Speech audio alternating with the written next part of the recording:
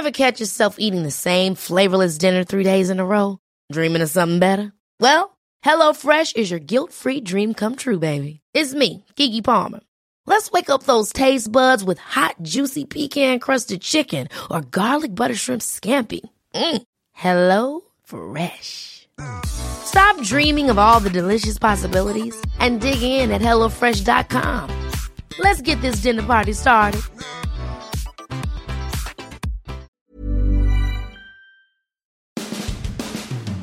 The Rays got back to baseball Monday with more than a dozen players taking part in a workout at the Trop. First time they've been together since the shutdown in mid-March. We'll tell you how it went, and you'll hear from Kevin Cash. And the NHL is about to begin Phase 2 of their return-to-play protocol. The ratings are in for the match, Champions for Charity, with Tom Brady, of course, as one of the participants. Best cable golf show ever. And have you watched any of ESPN's latest documentary, Lance, on Lance Armstrong? We'll have our thoughts on that. We have all of that and more on this edition of Sports Day Tampa Bay. I'm Rick Stroud of the Tampa Bay Times, along with producer Steve Versnick. So, Steve, I thought this was really cathartic for me and probably a lot of people out there to see Tampa Bay Rays baseball players at the Trop running around doing baseball things as baseball players often do. This was good for the soul, wasn't it? Well, absolutely. And I pointed out to you before the podcast that the last time we did not have baseball on Memorial Day, 1880. There was barely a Memorial Day by 1880. I mean, when was that created? That's what, 140 years ago? Yeah. I mean, you're talking right after the Civil War sometime. Yes. Right after baseball began, actually. Mm-hmm. After that. Wow. That's so odd. That's so bizarre. Put that in perspective. But yeah, to see the players at the Trop and getting their first workouts together, obviously in small groups and social distancing and doing all the safety protocols and that, right. Very good to see. And hopeful that baseball and their union is going to get a deal together. And even look like over the weekend, the sides are starting to negotiate on that and starting to come to maybe some financial frameworks, deferring some money to the future, and the players really don't want the 50-50 revenue split, but it looks like maybe they're making some headway there. So hopefully they can get through that, and obviously the safety protocols too, and maybe we'll have baseball in the next month or two. The idea is to play sometime in July, I guess, and the sooner they get these guys back in, the better. I mean, as you can expect, they took a lot of caution. Temperature checks at the door. Reading Mark Tompkins' story in the Tampa Bay Times, the coaches wore masks. The players did too, except when they were actually working out and throwing and doing things like that. They set up sort of a makeshift weight room in the outfield grass, and they kept their spacing, together 6 feet apart from each other. And so a pretty good turnout, mostly guys that live sort of locally, if you will. And the main thing was, can you imagine? These guys have tried the best they can, and we've seen everything from wives throwing batting practice in garages to you name it. Seriously, baseball is one of those things that you can go out and you can run and you can stay in a semblance of shape, but it's hard to stay in baseball to keep your skills up, right? And unless you practice baseball, whether that's throwing or hitting, that sort of thing. And so these guys have had to really get creative, maybe more so than basketball, where you can shoot around and things like that. Football is in its off season, so there's mostly this time of year. There's a lot of weight training and running and things like that you could still do. Those guys have had to scramble to get weight machines and whatnot. And then, of course, Tom Brady calls you at 7 a.m. at Berkeley Prep. You got to show up for that. So they've been able to play at least some football, but these guys haven't done anything. And they would be, I think I saw, Steve, where they would be like their 58th, 59th game of the season, somewhere in there.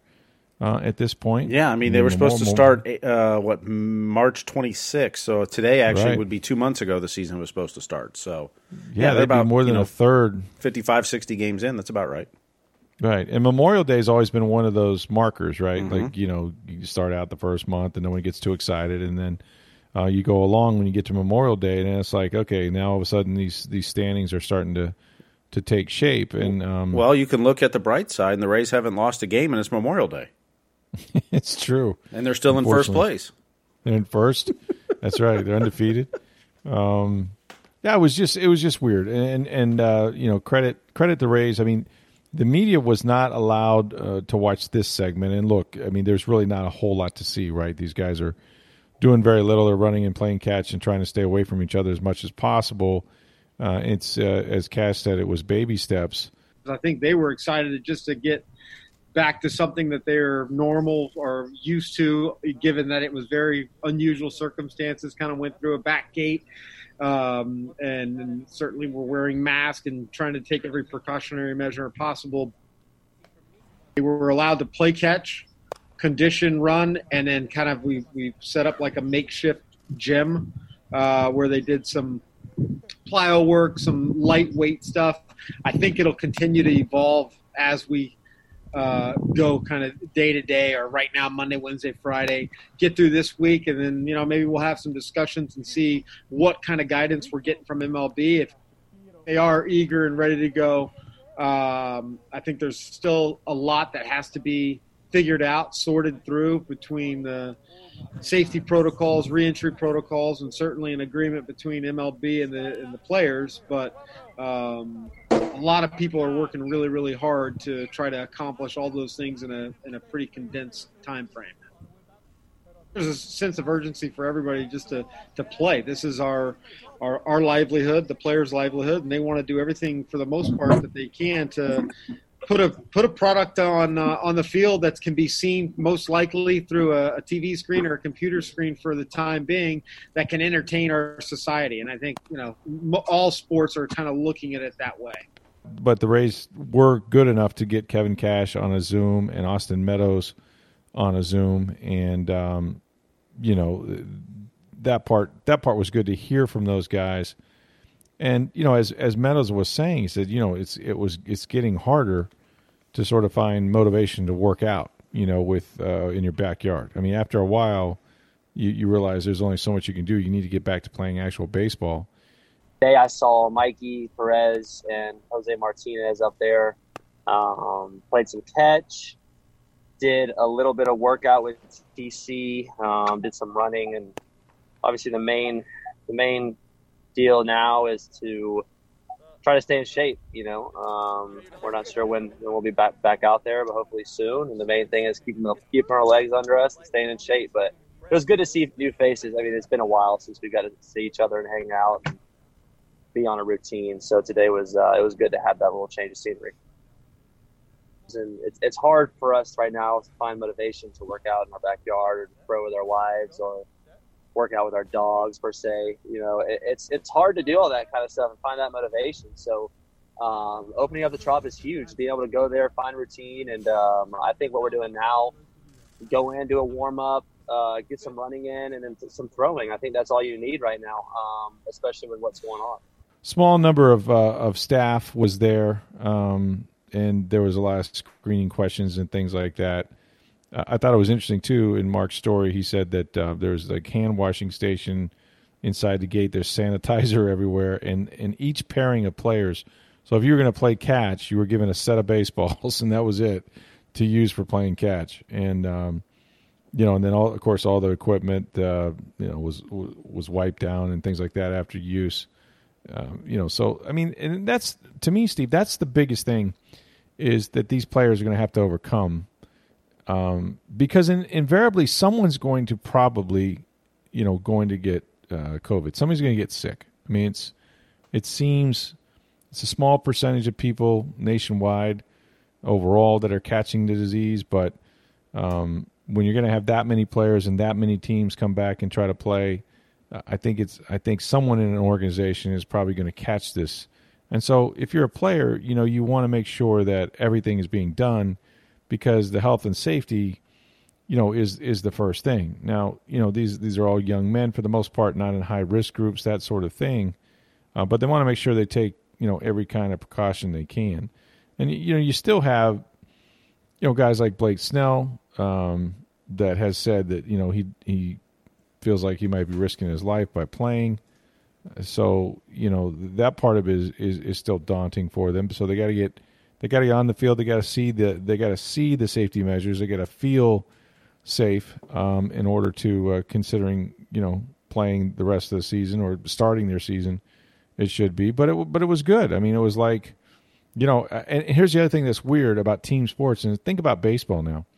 How many fist bumps, right? Mm-hmm. How many forearm smashes?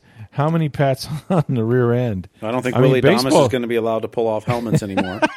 No, right.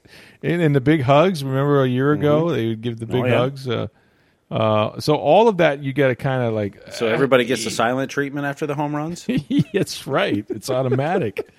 Even if it's your first one in the career in your major league career, no one can get up and high five you. It's just weird. But that's sort of the world we live in. So I mean, I think from that standpoint, we're just going to have to get used to what the new normal is, and the new normal is anything but normal. But I excited to see those guys back in the Trop, and they'll get more players in, I'm sure. I mean, they got a lot of international guys. This is the other part of the process, Steve. I mean, this team that the Rays have I think they represent 8 or 9 countries on that baseball team, and of course, there's a lot of teams that are much like that, and it's going to take some time. And this is true in hockey as well. That to get players back stateside. Well, and with some of the travel restrictions from both the U.S. and Canada, when you talk hockey, and then from overseas, and getting people back, and then if they have to quarantine when they come back, and so part of the long ramp up is just getting everyone back to their teams or to wherever they're practicing, doing spring training, whatever. It's getting them there and then making sure everyone's safe or quarantined or whatever's agreed upon for each sport and whatever their protocol is. Right, exactly, and we'll see, eventually what their next steps will be, and they got to come up with an agreement financially first and foremost. Players and Major League Baseball has to agree to that. The NHL, meanwhile, they're beginning phase 2 of their return. Well, they're hoping to. They're hoping to. They haven't begun it yet, right? Yeah, the NHL presented a 29-page document of their phase 2 protocols. That they're getting with the players' union and such. It would be no more than 6 players in the team facilities at a time. No on-ice coaching or instruction. But basically it's getting players on the ice and voluntary workouts to get them skating again, essentially, is the biggest thing that you talk baseball players and trying to replicate and stay in shape. I think hockey's the hardest sport of them all because no one's been on skates. And players will tell you rollerblading is okay for the legs and that, but it's not the same as feeling that ice under you, and with the sharp blades and that. So, getting them on the ice, that's a big part of phase 2. They're hoping that this will be put into effect pretty quickly. That maybe later this week or early next week they'll start having voluntary workouts at the facilities. And the only ones that have been skating are the players rehabbing, right? Guys like Steven Stamkos, they've been allowed to skate. Yes, and I'm not sure if he's still rehabbing at this point, but yeah, if you're under rehab, you can. And also, I believe if some of the players that are from Sweden return there, those ice rinks are open. But beyond that, that's it. Mm-hmm. Well, I can't wait till they get that going. So you have baseball, you have the protocols being laid out for the NHL. What else went down? We had the soccer. The MLS had kind of a threatening memo, didn't they? Yeah. So apparently the MLS commissioner is not real happy that things are leaking out. Mr. Garber, and he said, so if anything leaks out, you could be fired, fined $1 million, and for disciplinary action for leaking information. And that memo leaked. Yeah, of course it did. That's what I love about these things. It's like we've got no more leaking. Okay, anybody that leaks is in major trouble. And then you get a story that says that the MLS has threatened anyone that leaks, and that memo leaks. So good luck with that. I don't know if that's how that's going to work exactly. We were talked about on yesterday's podcast, of course, the match, the Champions for Charity with Phil Mickelson and Tiger Woods and Peyton Manning and of course the Tampa Bay Bucks own Tom Brady. That sucker was well received nationally, and of course any live sporting event you might suspect that, especially one that includes Tiger Woods and Phil Mickelson and those two quarterbacks. But how about this? 5.8 million viewers, the most watched golf event in cable TV history, according to TNT. And at a peak time between 5:45 and 6 p.m., which was sort of near, not quite the end of the telecast, really, it's kind of midway. The peak was 6.3 million viewers. That was around when Tom hit that shot. It was, you're which right. Could have been a lot of 7. people tweeting, texting, et cetera, about it, and people started turning on the TV. And it got them TV. to the TVs. Mm-hmm. Yeah, it got them to the TVs, absolutely. Yep. You know, in reading, John Romano wrote a column about this, and he kind of had a timeline of the events, and I went back and read that and thought back to the event. You know, Brady came out looking really good on this. I mean, if it's possible for a guy, and I think we watched Brady from a distance, obviously for 20 years and all the Super Bowls and the Patriot way and sort of the shackles that football team and Bill Belichick sort of puts on his guys. And I said this yesterday in the podcast how Charles Barkley said he didn't really get a good feel for really who Brady was. We all know Peyton Manning in the commercials, and Brady has done some as well, but Manning just sort of has that deadpan humor. He could be a comedian. He's funny as hell, and he's really good at tossing shade. You know, by the way, how come we never heard this nickname for Peyton Manning? And Brady used it, pay dirt. How did that not hook? I mean, all those years, a guy that threw that many touchdown passes, Peyton Manning, and Brady's calling him pay dirt. That seems like a natural. But I really, going back and looking at all the shade that that Brady kind of took, especially in those first 6 holes or so, and he looked like anybody right on the golf course. I mean, did not really control his driver, or he didn't even use the driver, but he was spraying the ball all over the place. It was a tough course, but then that one magical moment, that shot on from the 7th fairway that he holed out. I mean, that changed everything for him, and he actually played very, very well the rest of the way. I think he's a 7 or 8 handicap. So for a guy to be 7, 8, which is really, really good, by the way, I'd take that in a heartbeat. Are you kidding me? I mean, geez. But for a guy to go out there with Tiger Woods and with Phil Mickelson, we talked about them stepping into their arena. But more than his golf, which was exemplary in my opinion. I mean, they came back. They took it to the 18th hole. It was just a one-shot victory, for Tiger Woods and for Peyton Manning, who were actually a fairly prohibitive favorites in that thing and got up, 3 holes right away. But I really thought, if this is possible, this actually helped Brady's reputation. I think it's better coming out than it was going in. Well, a couple things. One, he looked human. I mean, yeah. He struggled at the Split beginning, his but pants. and then the sense of humor to. He splits his pants, and he's even on social media afterwards talking about my pants wanting to social distance themselves, and that when you can humanize, that's what Peyton Manning has done his whole career, and that's right. why he's such a fan favorite, and why ESPN is begging him to do Monday Night Football, and every network wants him a part of it. Is his personality in that it's magnetic, and the ratings for this to me aren't surprising. One, because there's nothing else on, but two, you add in the 2 biggest known golfers, Tiger and Phil. Right. And then you add in 2 of the best quarterbacks of all time, and you add the NFL audience in there that's just begging for any content of NFL. And, those personalities, and it's, a home run as far as that. And but in having them mic'd up in the conversations, it humanized them too, and made them, more like everyday Joes instead of, that's what you do at the golf course too, is you rip the guy next to you and give them a hard time, and that's exactly what they were doing. It was fun to watch. No, it really was, and they had good chemistry, and obviously the fact that those two have competed so much over the years, and have been, obviously Peyton Manning, lost an awful lot of big football games to Tom Brady, and he won a couple as well. So their rivalry, and we know what Phil and Tiger's rivalry has been. So I thought that was.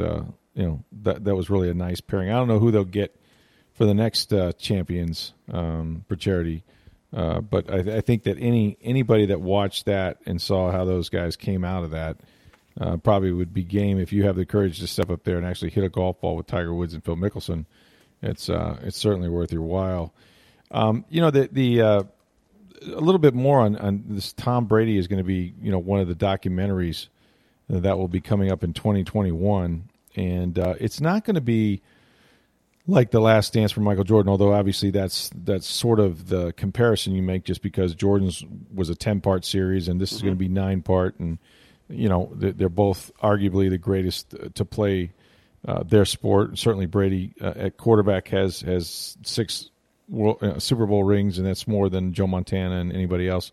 So you're kind of looking at the GOAT and the GOAT, but from what I understand, and Albert Breer of Sports Illustrated had this in his Monday Morning Quarterback story, it's not going to be at all like The Last Dance. In other words, it's not focusing on a season per se.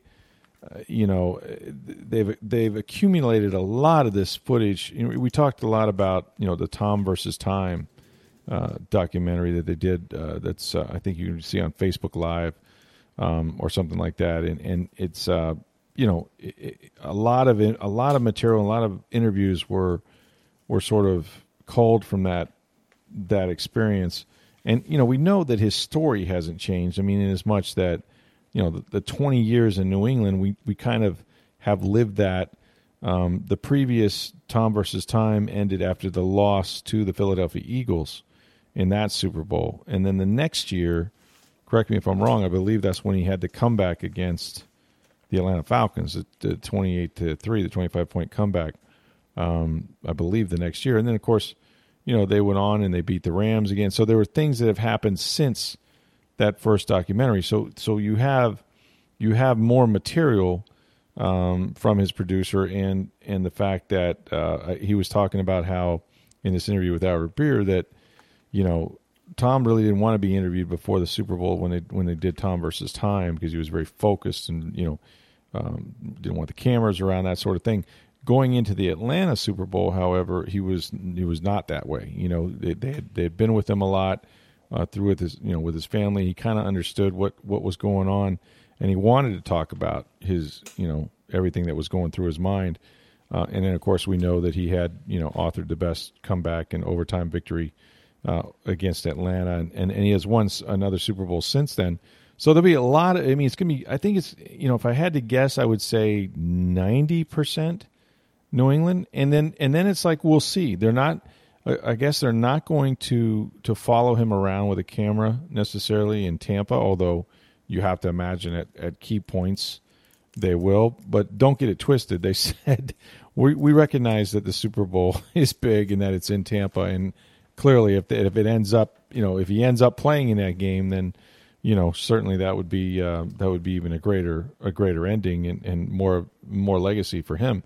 But they're not going into it thinking that this is about the 2020 season. You know what I'm saying? Does that make sense? It's like it's more about his journey, and his journey does include Tampa, but this is 1 year out of 21. Yeah, and I expect to see some from Michigan and high school. Sure, and we know that story, but they're going to go further in depth with it. They're probably going to talk to a lot more people. That's the key. They're going to talk to other people, like Drew Bledsoe, people like that. Yeah, and you're going to get more details, much like, with, what you learned in The Last Dance. A lot of that stuff you knew, but hearing from Pippen in depth and Steve Kerr and John Paxson. That's what made it. Yep. All those players and some of the opposing players too. I mean, that's, you get further in depth with all that. And that's what makes it compelling.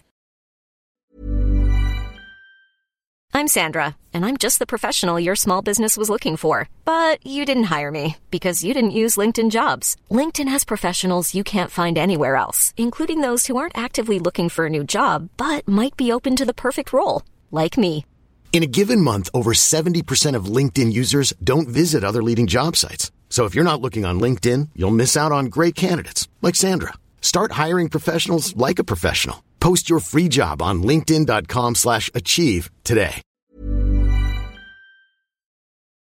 And then finally, speaking of documentaries, the latest, of course, on ESPN is their newest 30 for 30 entitled Lance, which is about Lance Armstrong. And I had just begun sort of watching the first episode of that on replay. I think you saw a little bit of it last night, maybe? Yeah, so it's a two-parter. 2 hours was Sunday night, and then 2 hours is coming Sunday night. So I think it's 4 hours in total. I'm about an hour and a half into the first episode. Okay.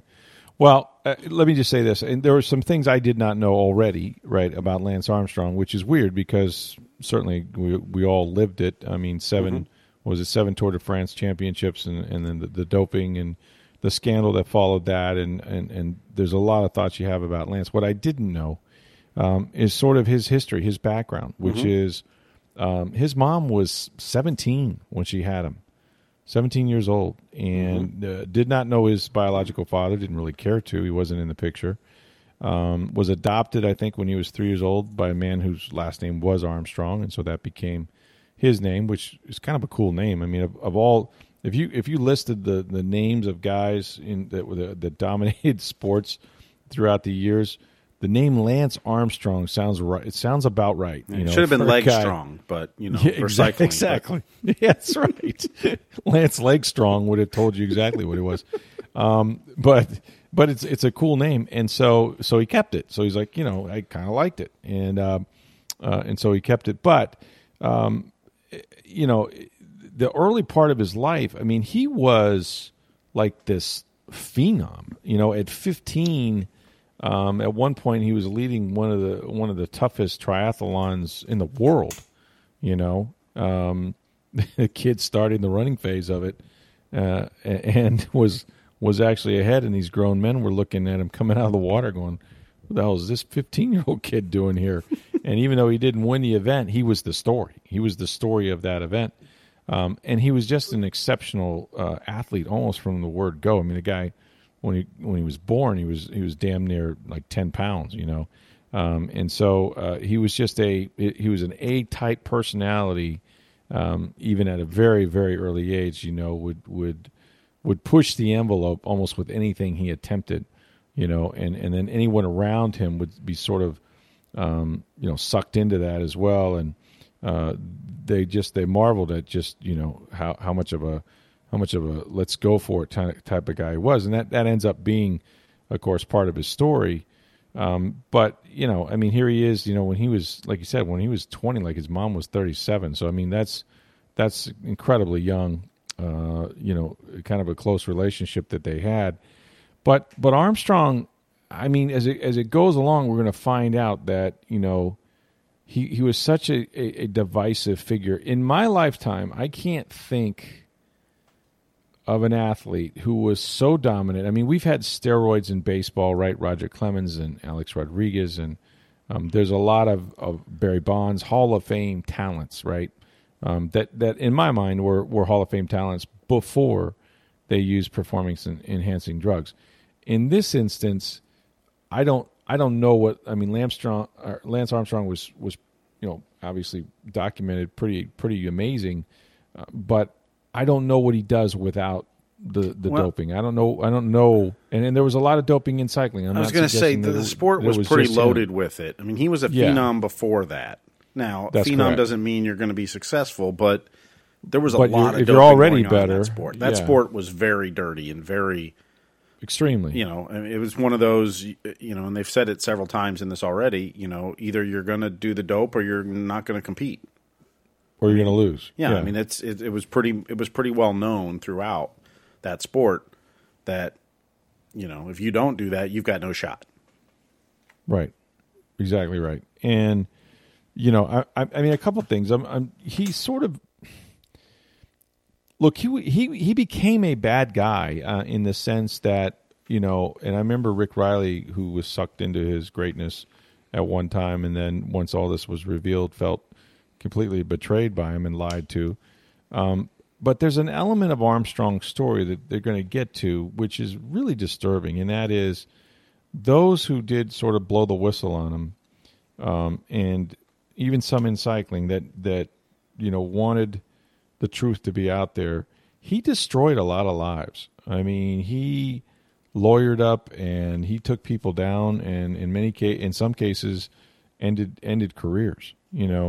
If you didn't kind of protect him, and in that part, I'm sure. I mean, we'll get to whether there's any remorse for some of the things he did, but at the end, what's interesting about Armstrong is that this meltdown that he has when the U.S. Anti-Doping Agency charges him, with using and trafficking in these PEDs as part of a major scandal. That's what stripped him of his 7 Tour de France titles and just completely tarnished his legacy. But all of that was almost a turning point in his life. It freed him, right? It sort of cleansed him in a sense that that he could start to feel better about himself and once the world knows your biggest lie. I mean, imagine the pressure of constantly having to be or pretend to be somebody you clearly are not, and to scream louder than anyone else who comes at you until you muddy the water so much that some people were like, well, I'm not really sure, and that was sort of his goal. But once it was out there, I think he did kind of have a turning point. And look, there are a lot of things he did, like the Live Strong bracelets, for example. And we know he got testicular cancer. He muses a little bit in this documentary that maybe it was related to his drug use, which is interesting. Well, they asked him. You may not have seen the clip yet. They asked him, do you think your doping caused the cancer? And he says, right, I can't say yes and I can't say no. He goes, that doesn't know. Yeah. He says, I know that, the year I did the human growth hormone was the year I got diagnosed with testicular cancer. So he said, I can't tell you that's what caused it. I can't tell you it hasn't, though. So, I mean, he doesn't know and, hasn't come to grips with it. But he still has major beef with guys like Floyd Landis, his former teammate that blew the whistle on him. He called him a piece of blank, even today. And then, Landis eventually, filed a lawsuit, and I think he settled at $5 million instead of the $100 million that he was seeking. This is going to be really interesting, but the interviews themselves, in some ways, I was reading a story about the people that sort of produced this and asked all those questions. It was sort of cathartic, I think, for Armstrong. So I'm going to be interested to see sort of how this series evolves, and I'm just beginning it. You said there are still 2 more hours left of this next week, and so it's going to be fascinating. But man, I mean, can you name someone in a sport more dominant and during his day, right? And we know now, of course, that PEDs were a big part of that. Lance Armstrong, brought cycling to a point where, I mean, did anybody really follow cycling until Lance Armstrong became so dominant? Not in this country, I don't think. Not in this country. I mean, Greg LeMond wasn't at that level, and then, Lance took it to another level. I mean, you could say the McGuire-Sosa bonds brought baseball back from. And that's going to be one of their 30 for 30s, right? Mm-hmm. Yeah, absolutely. But to sit there and say someone who's as despised as Lance is now for so many things, Barry Bonds still isn't well liked. That's true. That's true. The first one that comes to mind, similar to what Lance said, although not nearly to the level, is Ryan Braun. Yes. When he threw the FedEx guy under the bus and got him fired, and this, and and then later came out, no, it was me. It wasn't to the level Lance did it, but really trying, destroying other people's lives because of to cover their own what you're hiding in that. But it's not nearly to the level of Lance, but that was the first one that came to mind to me. Yeah. A journalist who used to write for the Orlando Sentinel and then on to the New York Times and was a bestseller. She wrote a book on Lance Armstrong, wrote, I think, maybe a couple of them, but Juliette McClure, who I knew, and we covered a Super Bowl together in Miami years ago. She revisited Lance after writing books that he obviously did not like, and she wrote for the New York Times, wrote stories there as well.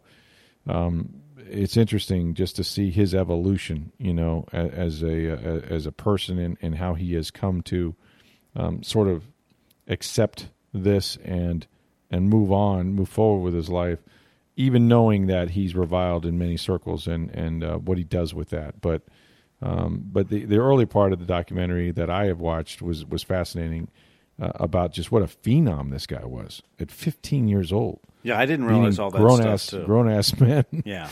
And because I don't follow, who follows cycling? Not a lot of people do. Right, or triathlons and that sort of thing, right? You know, so the backstory, I mean, you know, we all know Lance Armstrong and what he's done as a professional, but I did not know a lot of that stuff leading up. Yeah, so it's good stuff. Hey, one more thing here, Rick, and just as we're talking, ESPN put out a story. Troy Vincent, the executive vice president of football operations for the NFL, former player, yes, talking about the pass interference replay rule. And he says they failed last year. Failed miserably was his quote. Yeah. He says, we cannot fail this year. We saw a year ago when the pass interference rule played out, starting with myself that we put in place last year. Those outcomes were not good for professional football because we didn't do our proper due diligence. It played out publicly. The last thing people should be talking about is the way the game is officiated. Officials should be faceless objects managing and facilitating game flow. Amen to that. Troy's been very honest. He in Peter King's column, but Peter used to have Monday Morning Quarterback. Now it's NBC Sports. But I think he talked to Troy, also talked to him about, trying to improve the minority hirings in the NFL and sort of the racial inequality that still exists so many years later. And Troy flat out said, we kind of the same thing. He said, it's been a failure. Like we have not gotten this right. And to have somebody that's refreshingly honest, even though in some cases it's obvious, but I think it's good. I think it's good that people speak truth to power, especially when they work for the power side of things. And so, well, it's good the NFL recognizes that what we all saw and knew all year. Absolutely, that it was an abomination. No, it was terrible. Even though, if you talk to Bruce Arians, and we have, I asked him, would you like to see, this rule remain in place? In other words, you can challenge pass interference for something that is not called. And he said yes. They actually benefited, not early in the year, but late in the year, he started getting some calls. And so he still liked the rule. He goes, the problem is that what they called in September, they didn't call in October. They put everything in the drawer and said, we're never calling pass interference. Yeah, early on it was like, we're not overturning anything. Yeah, exactly. And so it was just weird, but so he actually sees the value in it, and it can actually affect the games.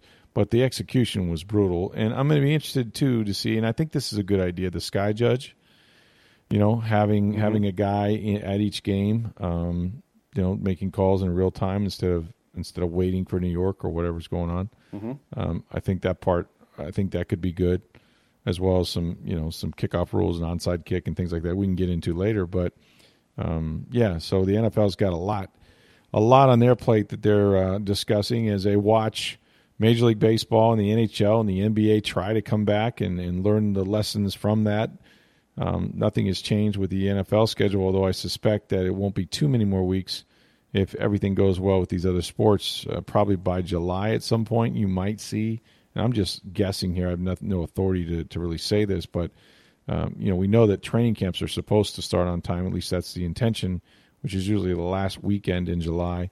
I think before that, if they can get those guys in there, end of June, early July, to try to make up for some of the offseason, because again, I think it's going to be very difficult for these teams that have new head coaches like Matt Rule in Carolina and other places, and new quarterbacks to have had no offseason except the virtual training, which they have been doing, and it counts, and it's a way of teaching. There's no doubt about it. But we've talked about how being on the grass and walking through things or running through things is a lot different than any chalkboard or any Zoom meeting can really give you. So I think that's going to be important that they get some of that back.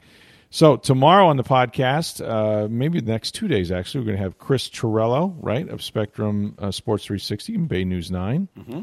And I'm sure we'll have our mailbag as well this week, so you can get your questions in anytime. You don't have to wait for our call for that, but if you want to submit a question to us about anything, really, the Bucks, the Rays, the Lightning, you name it, you can always do that by reaching us on Twitter at SportsDayTB. You can send it to me on Twitter at NFLStroud, or my email address is rstroud@tampabay.com. Hope you had a great Memorial Day. For Steve Versnick, I'm Rick Stroud of the Tampa Bay Times. We'll talk to you tomorrow.